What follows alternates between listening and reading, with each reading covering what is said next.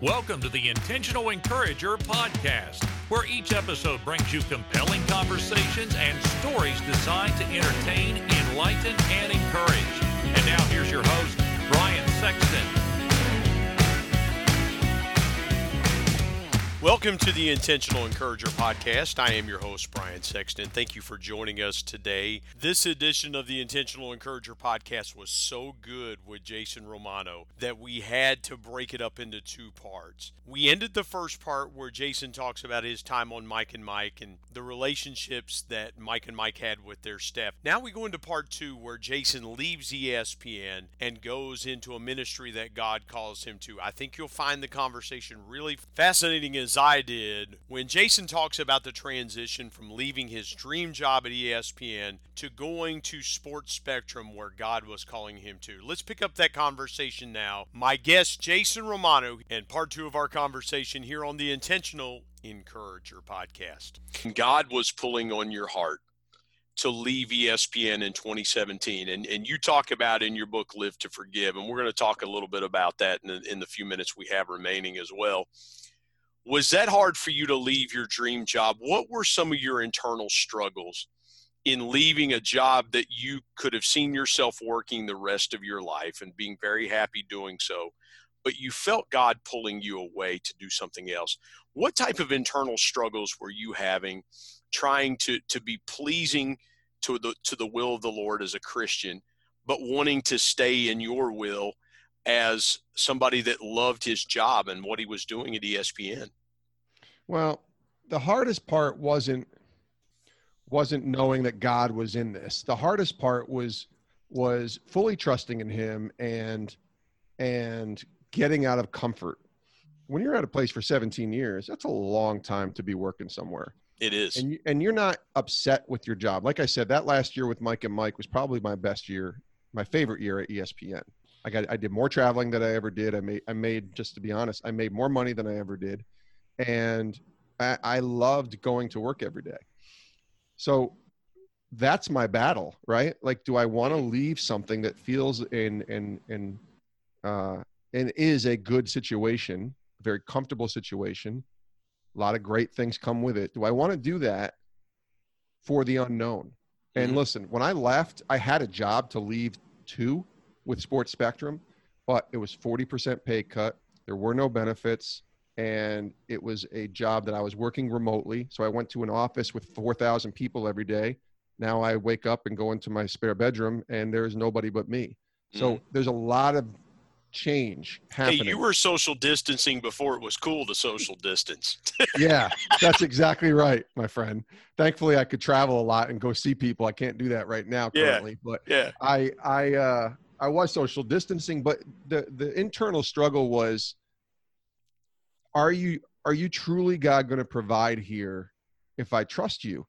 And that's, we talk as Christians a lot of time, like, yes, if you trust in God, he will make a way. He is the way maker, the miracle worker. He's a promise keeper. He will deliver and supply you all your riches and needs according to his purpose. Like, he says that, we say that, but when you actually have to do that, man, that's where the struggle lies. Yeah. And my struggle was, God, I'm going to do this because I really think it's for you, but are you going to be true to your word here? Because 40% pay cut and leaving all this stuff that I had with ESPN, like, is this really going to be the case?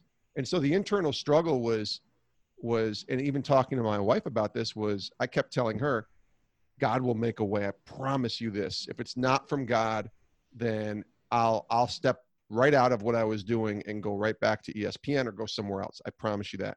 But I really believe this is the Lord speaking and opening up this door. Thankfully, I can tell you now, looking back 3 years later, that it was clearly God's will, God's plan. And he's, like I said earlier, he's opened up doors and given me more opportunities to do things that I never could have. This is all honesty, never could have dreamed of and did not dream of. So God clearly was in the midst of all of this in this decision. And thankfully he has provided and made a way and done what he says he would do when we walk out in obedience to him. But that's the internal struggle. And I think that's everybody's struggle, really. If you're a Christian, and you're making a change, or you're trying to discern the voice of God and making that decision on whatever that means, you have to kind of step out onto the unknown ground and just put a faith and trust. That's what true faith is. And say, all right, God, I'm yours. This is yours. Take it, do whatever you want with it. And it's interesting because as I was leaving ESPN, I had already began formulating the book, Live to Forgive. So I knew that was sort of the beginning ground of me going out into different areas that I wasn't planning on going to in terms of writing and putting a book out. And I knew when I had my book come out, I had already left ESPN when it came out, that was a door that was going to open up something. I didn't know what, even if it was one person reading it, I didn't know what, but that was the sort of beginning steps, even while I was still at ESPN, to trying to obey God and do what he called me to do. And then Sports Spectrum came along, and that was for me, the clear call from the Lord to go do his work. You mentioned your book, Live to Forgive, and it's an unbelievable story that you have. And I want to transition here in the few minutes that we have left with each other to talk about Live to Forgive. And you mentioned trusting God, but you also talk about in the book through some of the struggles that you had with your father. Your father was an alcoholic. You came from a broken home. I have to think that trust was something that you had to develop over time to learn to do, because there were so many unknown variables in your life that would cause you to mistrust. Talk about a little bit growing up in the home that you did with the father. Your relationship with your dad was real strained for a long time. Yeah, the same dad that I think is the one responsible for my love of sports is the same dad that's probably responsible for many years of bitterness and anger and hatred, to be quite honest, with a very confusing, as I like to say, relationship. My dad is a real good person who has a zest for life and is very much a kid at heart, even at almost 70 years old today. But alcohol got the best of him, and it was a really bad situation for many, many years. Broken marriages, separation from kids, things like that. And then, depression kicked in later in his life in his early 60s. And it was a bad recipe for disaster for many, many years, which caused this roller coaster ride that I lived with my dad for many years to just continue to happen. Imagine, when you go on a roller coaster and you're on for 3 minutes, eventually it's going to stop and you're going to get off. Yep. We were on a roller coaster for 40 years, me and my brothers. And so that's not a fun ride to go on for many, many years. At some point you want it to stop going up and down. You want to kind of level it out a little bit. And it was very, very few moments in, the first 40 years of my life where we had a level playing field. It was an up and down roller coaster, back and forth. My dad would be sober, then he'd be drunk, and then he'd be angry, and then he'd be happy, and then he'd be upset, and then he'd be furious, and then he'd be okay. And it was like, and it was a separated relationship in the sense of I lived in Connecticut, he lived in New York, which is still the case. But he, for some reason, when he would drink, he would pick up the phone and call, and he would say some really abusive things when somebody accused him of drinking or had an issue with it. And it just turned him into it was Jekyll and Hyde. And he was whatever the bad one is. Jekyll, I think, is the bad one. He was the bad one for more often than not. And that's where really this book kind of stemmed from. Live to Forgive was moving forward when those we love hurt us, which is the subtitle, was really coming to a place for me, who have been a believer for 10 years. There it is right there. I see it. There it is. For 10 years, that relationship with my dad, even as a Christian, I couldn't forgive him. I had learned and started to grow in understanding what forgiveness was about. I had seen the cross in Jesus and redemption do a great work in my life, and asking Jesus and asking God to forgive me of my mess ups and sins every day. And yet I couldn't exude forgiveness back to my dad. And it wasn't until his lowest moment in 2013 that I finally was able to come to a place to forgive him. And then 5 years later is when the book came out. And the idea of the book was really something I never wanted to write. But I came to a place where I started sharing the story a little bit about 5 years ago.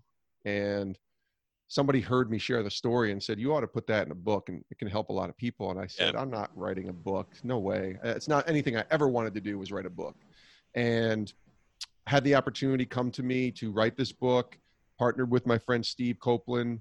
And I went to my dad before we moved forward with it. And I said, there's this opportunity to write this book about forgiveness, Dad, and you and I, and it's going to paint you as the villain for about 90% of the book. I said, and I want to be as honest and brutal and as truthful as I can. Are you okay with that? He said, Jace, if it can help one person, then you need to write it. And I said, really? He goes, yeah, you need to tell this story if you know it can help someone. And I said, okay, all right, let's go forward. You've got two other brothers too. You've got a brother that's a pastor, and yep. You know, what was their reaction? Because obviously, not only were you telling your story, you were telling their story as well too. Yep. I went to my whole family. I went to my wife, and my wife is great, but she was like, really? You're going to write a book? I said, well, I don't know if I'm going to. My wife said the same thing. And she didn't want anything in the book about her, which was understandable. And for the most part, she's not in there.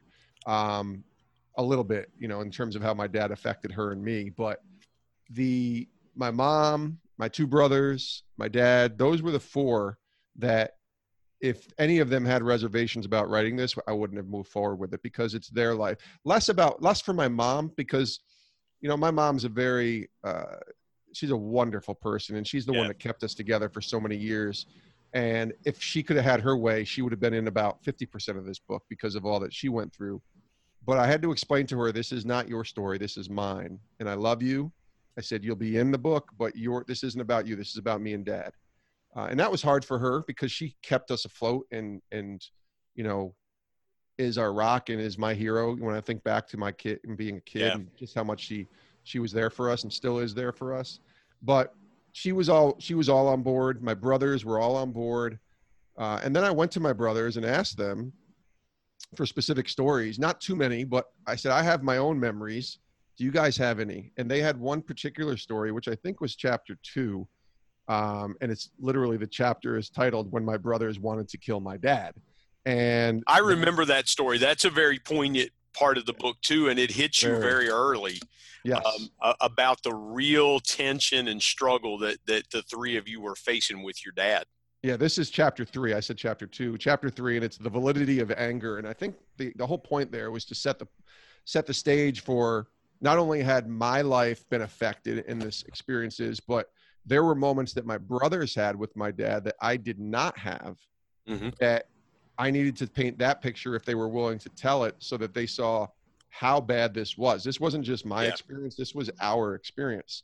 And they told the story of the time when my brother, Damien, I believe it was, wanted to truly kill my dad. He wanted to end his life because he was just fed up with everything my dad had done towards him. And this is, I don't know, 25 years ago or whatever. But, and they both said and told their story in a very real and raw way, which is what we tried to do with the entire book. And so that's what it's about. And, you know, now it's been out for a couple of years, and I really have heard from many people, including yourself, about how this has helped them in their journey, or it's helped somebody that they know in their journey. And that's the whole point. I could tell you, I wish we sold 1 million copies and we were a New York Times bestseller. We're not, but I don't care about that. I really simply cared. And do I not care about numbers? No, I care about numbers, of course. And I'm very much a numbers guy, but we wrote it for the one who needed help. And that's right. That's happened. And so that's all we could have asked for. Well, and for somebody to go through what you went through, a lot of people, I can't relate to that, because my mom and dad stayed married for 41 years. My dad was heavily involved in our church. My dad was there a lot of times. My dad was there for high school games, for Little League games. I can't imagine going through that. Right. But we all go through something that has hurt us to the core in some way, shape, or form. You don't go through this life unscathed, Jason. The Lord never promised that we would go through life unscathed, and somebody somewhere has hurt us.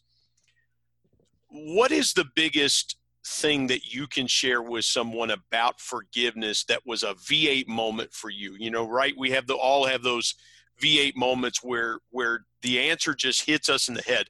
What was that moment for you like about forgiveness? The moment for me was when I realized it was not about me. It was not about me. And, it's funny. I think of Rick Warren's book, The Purpose-Driven Life. The very first line in chapter 1 of the book, and it's sold millions and millions of copies. You want to talk about a book that's impacted people? Yeah. It says, it's not about you. And for me, it was really the moment when my dad was at his lowest point, when I realized this is not about my feelings or my anger or my bitterness. This is about, God and what he's done for us. The person that we need to forgive, or the person, when we're forgiving someone else, it's about us being free from the bitterness.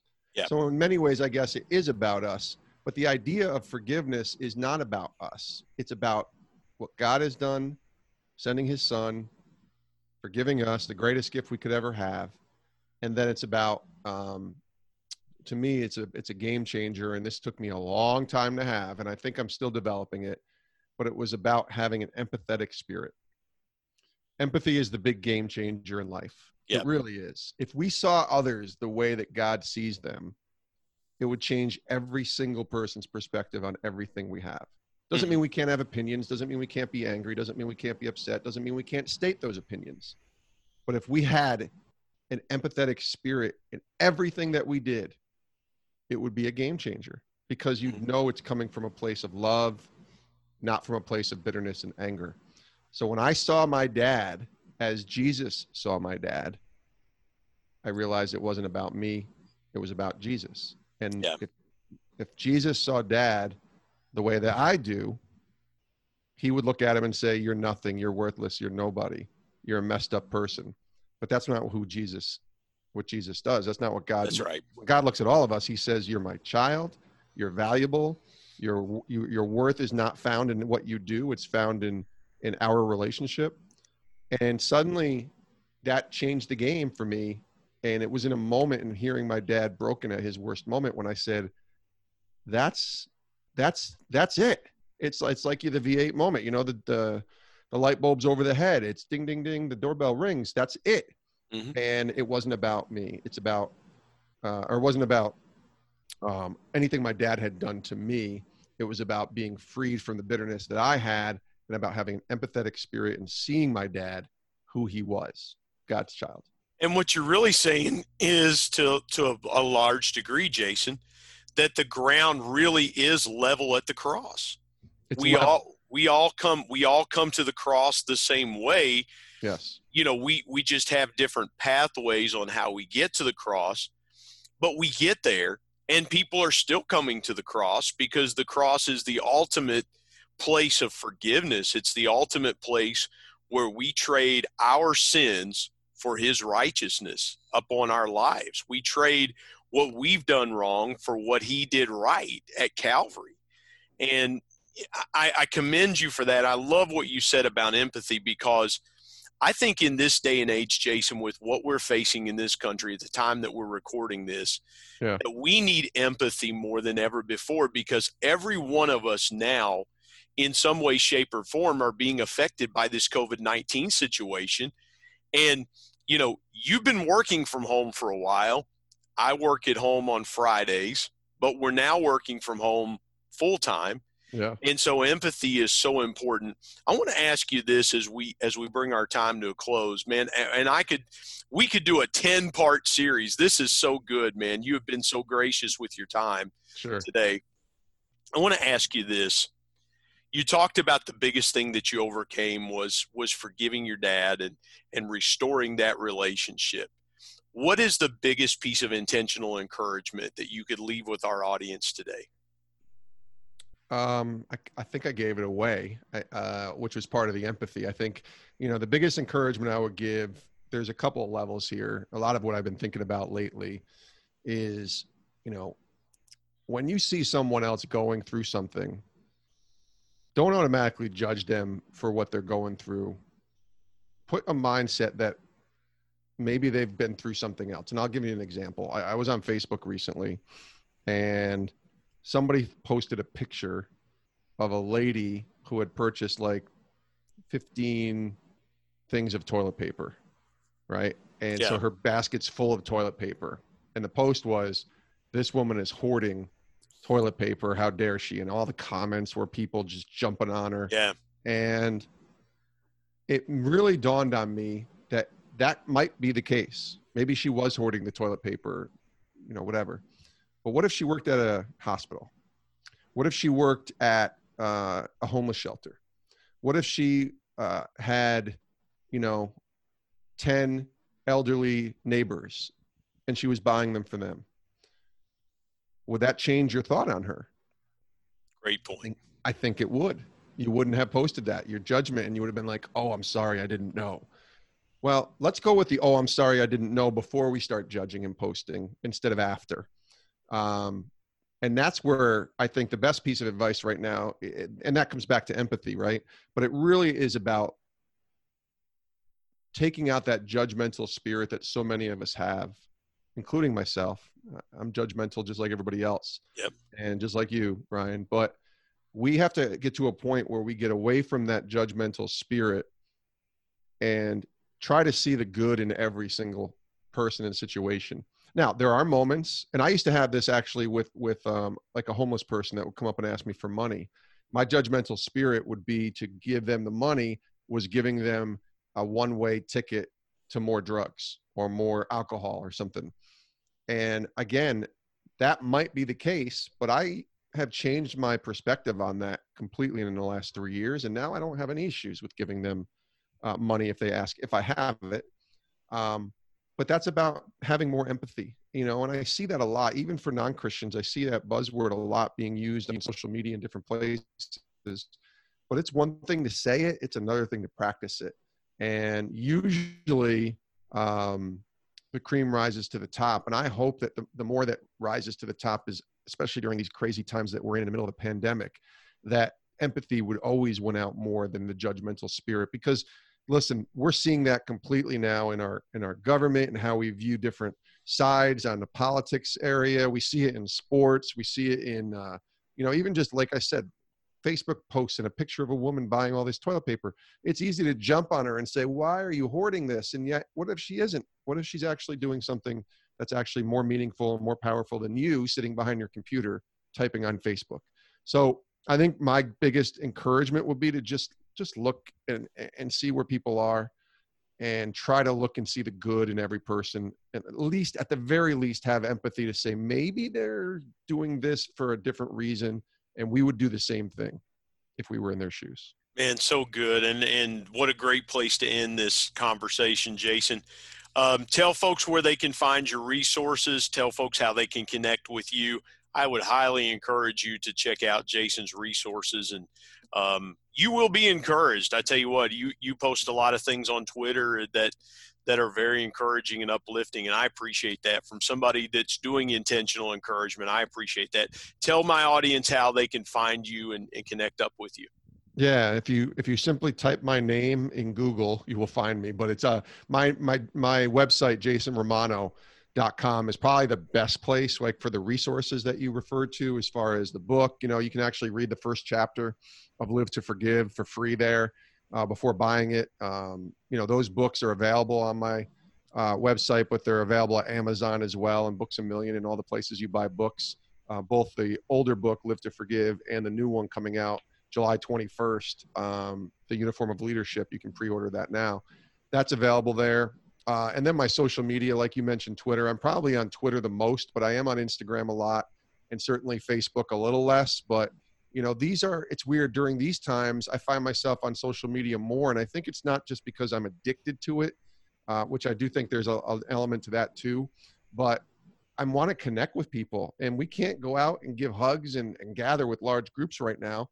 So this is the virtual best way that we can do that, is through calls like this on Zoom or through going to Facebook and trying to connect that way. So you can find me on social media, pretty active right now, especially. Love to hear from you. Hey, I told Jason before we started, I have my ESPN pullover on today as we air this. And I got to ask you real quick, So does Sports Spectrum have any merchandise? If people want, talk about your current ministry, Sports Spectrum, because that's an important ministry as well. Folks in our audience can get involved with the ministry of Sports Spectrum as well. Thank you for asking that. Yeah, I should have said that. I go to sportspectrum.com. That's the website to go to. It has a bunch of content there. You can order our magazine, which is a quarterly magazine. Certainly subscribe to the podcast, which is what I am really entrenched in and doing work every day on the podcast. And we're also a radio show. So if you happen to be in Washington, D.C. area, if you're listening to this, we are on 100.7 FM WFAX in Washington, D.C. With our radio show at 9 a.m. and 3:30 p.m. So the radio show is actually the same as the podcast. It's just a shortened version, but it's a different audience. It brings the show to a different range of listeners. And we're at least talking right now of expanding Sports Spectrum into a network. And I don't know what that looks like, whether it's a podcast network or if there's opportunities to do things from a video perspective a little bit more.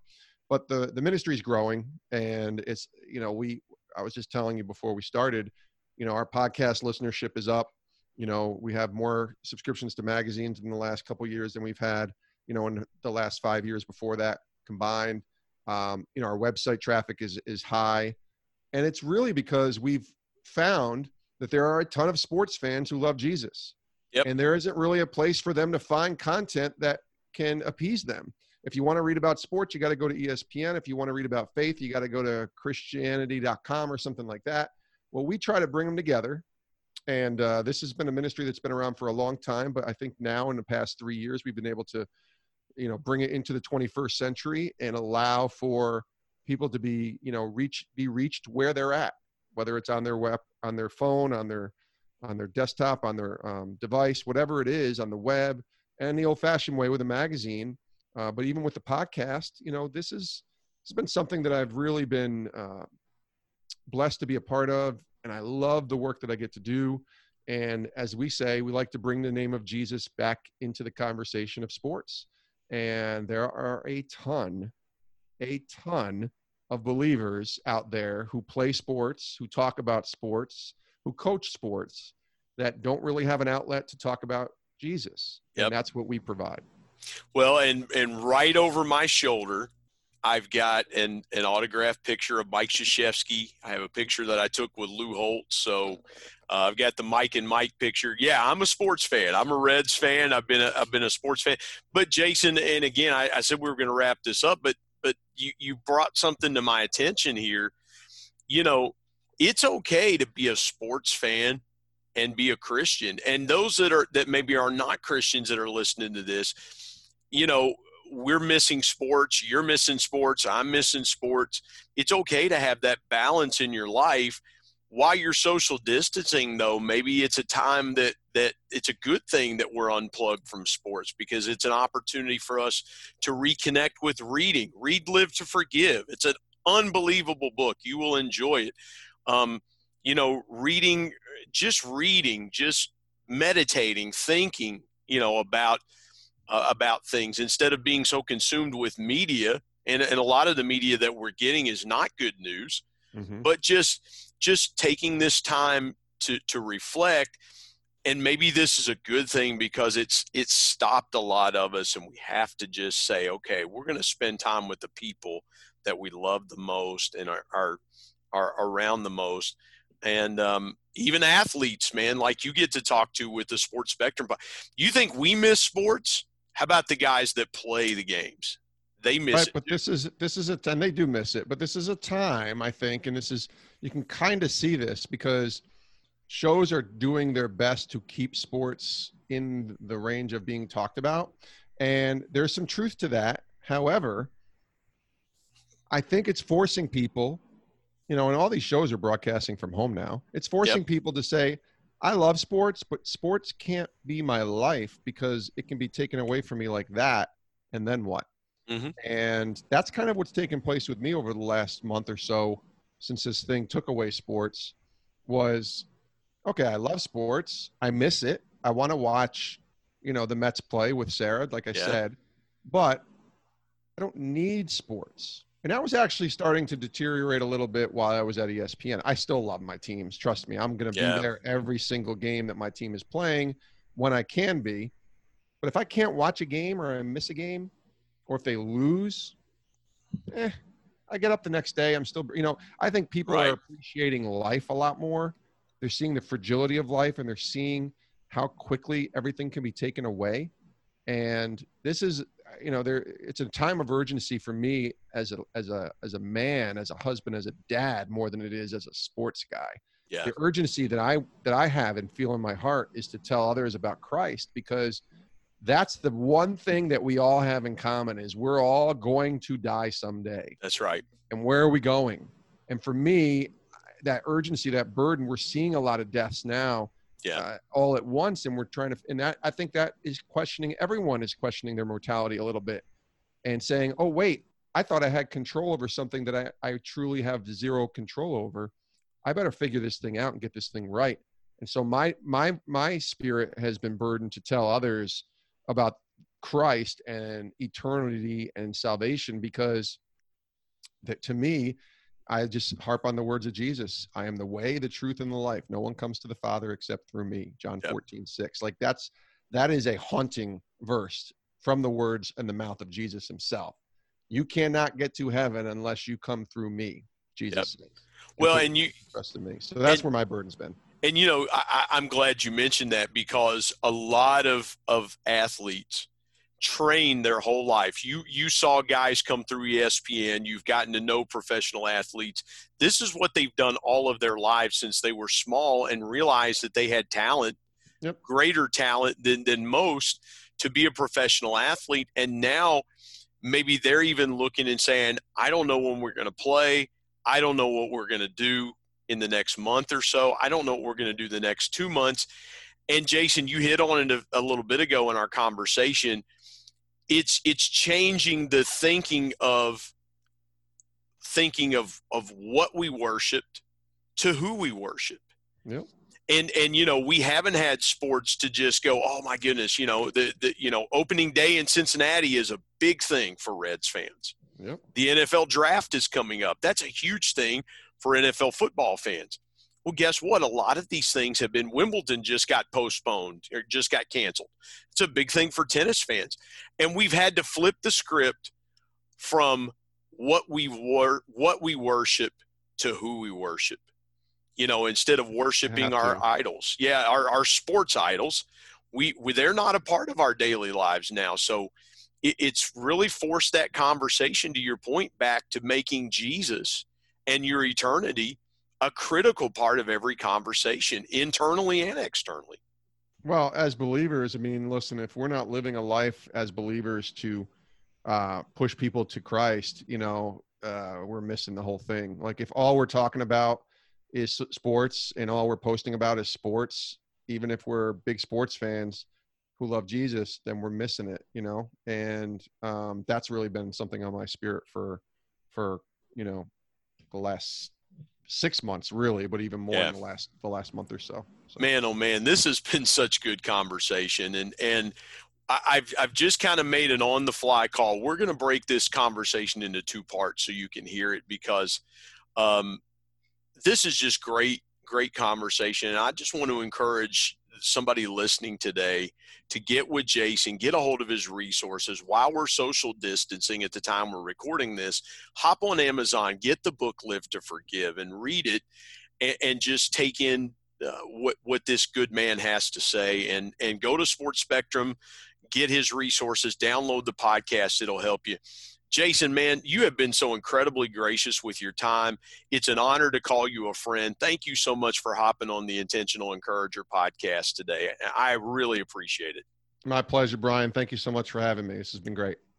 My thanks, as always, to producer Bryce Sexton and technical advisor Matt Means. And the ultimate thanks goes to the Lord Jesus Christ, who provides intentional encouragement every day through his word. And until next time, remember, everyone, everywhere, at any time and any place, can be an intentional